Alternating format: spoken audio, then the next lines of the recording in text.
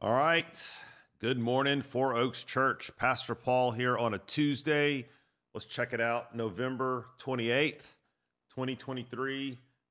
So glad that you have joined us. So, what we endeavor to do here each and every weekday morning is work our way through a passage of Scripture. That's the Gospel of Matthew for this season. And what we do is we camp out on the passage that we're going to be preaching on for that upcoming Sunday.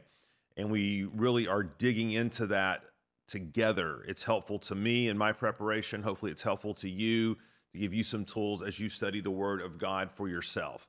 We're in Matthew 13.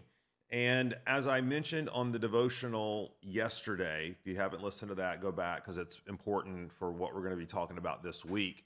We kind of did a flyover of the entire chapter to try to understand how Matthew 13 functions in the relationship of the whole gospel. And essentially, as Jesus has been going about doing his ministry, there have been a variety of responses.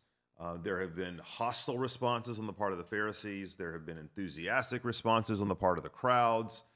There's been a wholehearted response on the part of the disciples. There has been sort of a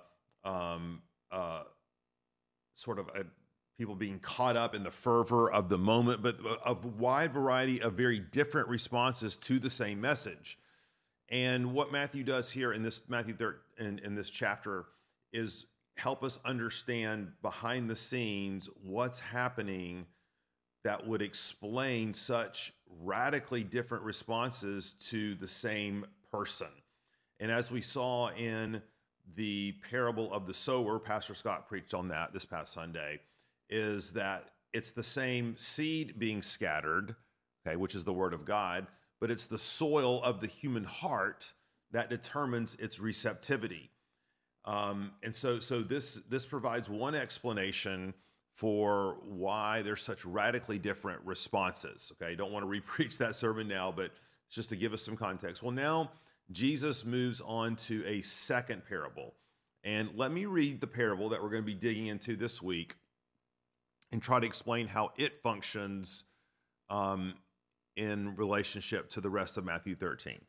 Verse 24, this is Matthew 13, says this: He put another parable before them, saying, The kingdom of heaven may be compared to a man who sowed good seed in his field, but while his men were sleeping, his enemy came and sowed weeds among the wheat and went away. So when the plants came up and bore grain, then the weeds appeared also. And the servant of the master of the house came to him and said to him, Master, did you not sow good seed in your field? How then does it have weeds? And he said to them, An enemy has done this. So the servant said to him, Then do you want us to go and gather them? But he said, No, lest in gathering the weeds you root up the wheat along with them. Let both grow together until the harvest. And at harvest time I will tell the reapers, Gather the weeds first and bind them in bundles to be burned, but gather the wheat into my barn. Now, this is a fascinating parable because it addresses a different issue than the issue of the parable of the sower. The parable of the sower answers the question, why so many different responses to the gospel in the kingdom? The parable of the weeds attempts to answer, well, what happens to those who respond to this gospel versus those who don't? Okay, what's the follow-up? What's the conclusion? Or what's the after effects of this reality? Now, here's some important things related to context. Okay, one of the things that was a fervent part of the Jewish mindset at the time was that when God came to reestablish his kingdom through his long-awaited anointed one, the Messiah, that this would be a judgment upon the nations, okay? That God would gather up his people to be a part of his earthly national kingdom, that he would squash the Gentiles and that he would bring judgment on the nations who had opposed God's people, Israel. That was the common expectation. And this was rooted, of course, in many Old Testament prophecies which predicted such a thing, okay? Now, one of the reasons that Israel rejected its own Messiah, not entirely, but most of Israel did, was because Jesus did not meet that expectation. They thought of him as that he should be a conquering king, but Jesus came as a lowly servant, and not a servant to set up a king to set up an earthly kingdom, but a servant to build a spiritual kingdom by transforming men's hearts and minds and forgiving their sins through his death. And what the gospel writers are at pains to show is that this as well was a part of Old Testament prophecy, okay? And that just because it wasn't affirmed and believed and looked to doesn't mean it wasn't there.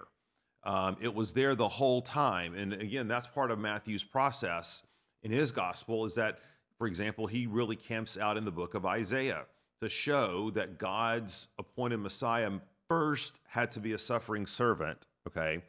Then was to be a conquering king, okay? And so what this parable does, it shows us, okay, the interim reality, okay? And what do I mean by that? Well, we do believe, okay, that yes, one day Jesus will return. Yes, one day Jesus will come and establish peace on earth. There'll be a new heavens and a new earth. There'll be one king. Every knee will bow, every tongue will confess that Jesus Christ is Lord. We just simply believe that that is going to happen in the future at Jesus's second coming. But for his first coming, he had to deal with sin by his death on the cross. And so the question becomes, what happens between the first coming and the second coming? What happens in that interim time for those who believe in the gospel message and the kingdom message and those who reject it? Again, the common assumption was there'll be immediate judgment. And what this parable is showing us is that that's not the case, okay?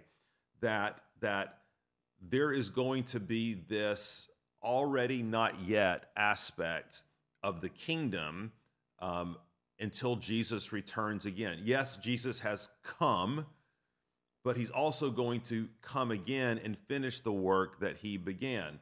And this parable is meant to show us what life in that interim is going to be like. And the way Jesus compares this or talks about this is in this form of the parable. So let's try to identify the main characters here and kind of give us a running start into our study for this week. The kingdom of heaven, look at verse 24, may be compared to a man who sowed good seed in his field. So again, there is that metaphor of the seed. The sower is Jesus, right? He's scattering seed in his field, okay? And it says that this seed produced a crop, okay? And this is consistent with the parable of the sower, right? Good seed, good soil, good crop, okay? However, and here's cue the music, dun dun dun dun, right? There seemingly is some bad characters, verse 25. The enemy came and sowed weeds among the wheat and went away. Now, what is that about? Well, one of the common ways at the time to sabotage someone's crop was to come and plant weeds in their field, okay? And to scatter bad seed, okay? To scatter weed seed, if you want to call it that. And oftentimes this was done in the dead of the night to sabotage an enemy, to sabotage their crop. And you would not know that this had happened, right? Until after the crop and after the seed had grown, germinated, came out of the ground, and had and was ready to be harvested. Only then could you tell whether weeds were intermingled with the good crop. And by the way, this was such a prevalent way to attack one's enemy. There were laws against it. Okay, there were strict punishments on the part of the Roman Empire for anyone who would do this to someone else's field.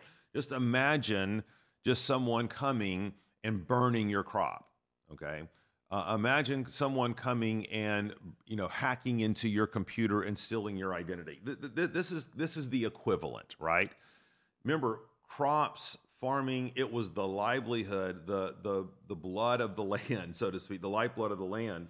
And so to sabotage someone's crop with weeds was a very, very serious thing to do.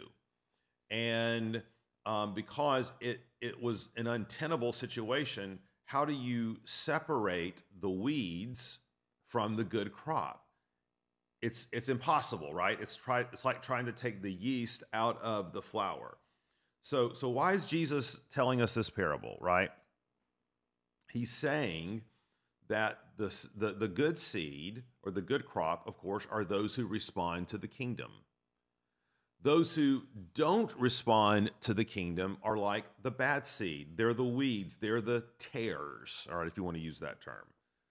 And as such, they don't produce a crop. They don't produce fruit because they are bad seed. And so Jesus says those who reject the kingdom are like that. Now, what's the problem? Okay. Well, if there was immediate judgment upon the bad seed, okay, there would be no problem. We would know who has really responded to the gospel, who has really responded to the kingdom, who was part of the good crop, the good seed that God had grown. But because final judgment has not yet come, there's going to be this interim time where, guess what? The seeds, good seeds, are growing up alongside the bad seed, the weeds. And they are coexisting. And not only are they coexisting, but oftentimes they are intermingled.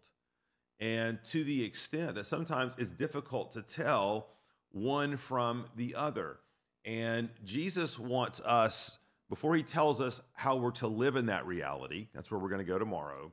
Right now, he wants us to understand that this is the reality. That in this life, in this broken world, we are in the already and the not yet. We're in the already in the sense that God has given life to his people. God has scattered good seed. God has caused growth. There, he is producing a crop, a fruit, a harvest of righteousness. But alongside of that, in this broken world, there is the not yet. Not yet has everything been taken fully under the dominion and authority of Christ. Not yet has there been final judgment. Not yet has there been the separating from the wheat from the tares or the wheat from the weeds. In this life, they continue to coexist for a time. And obviously, that presents a great challenge for us, but it also provides a great opportunity. And we're going to talk about that tomorrow. Let's pray. Lord, you've given us parables, you've given us stories to help us understand things in new ways. And so, Father, we ask now that you would open our eyes to the fact that living in a broken world, while we have victory in Jesus, this victory is not yet fully consummated. And so because of that, we have to live with the effects of sin. We have to live with rebellion. We have to live with wickedness in our own hearts, not to mention other people's. But Lord, we're looking forward to that day when you will have final dominion and victory. But in the meantime, let us walk with wisdom. Help us as we study this passage this week to learn how. In Jesus' name, amen. Thanks, everybody. See you tomorrow.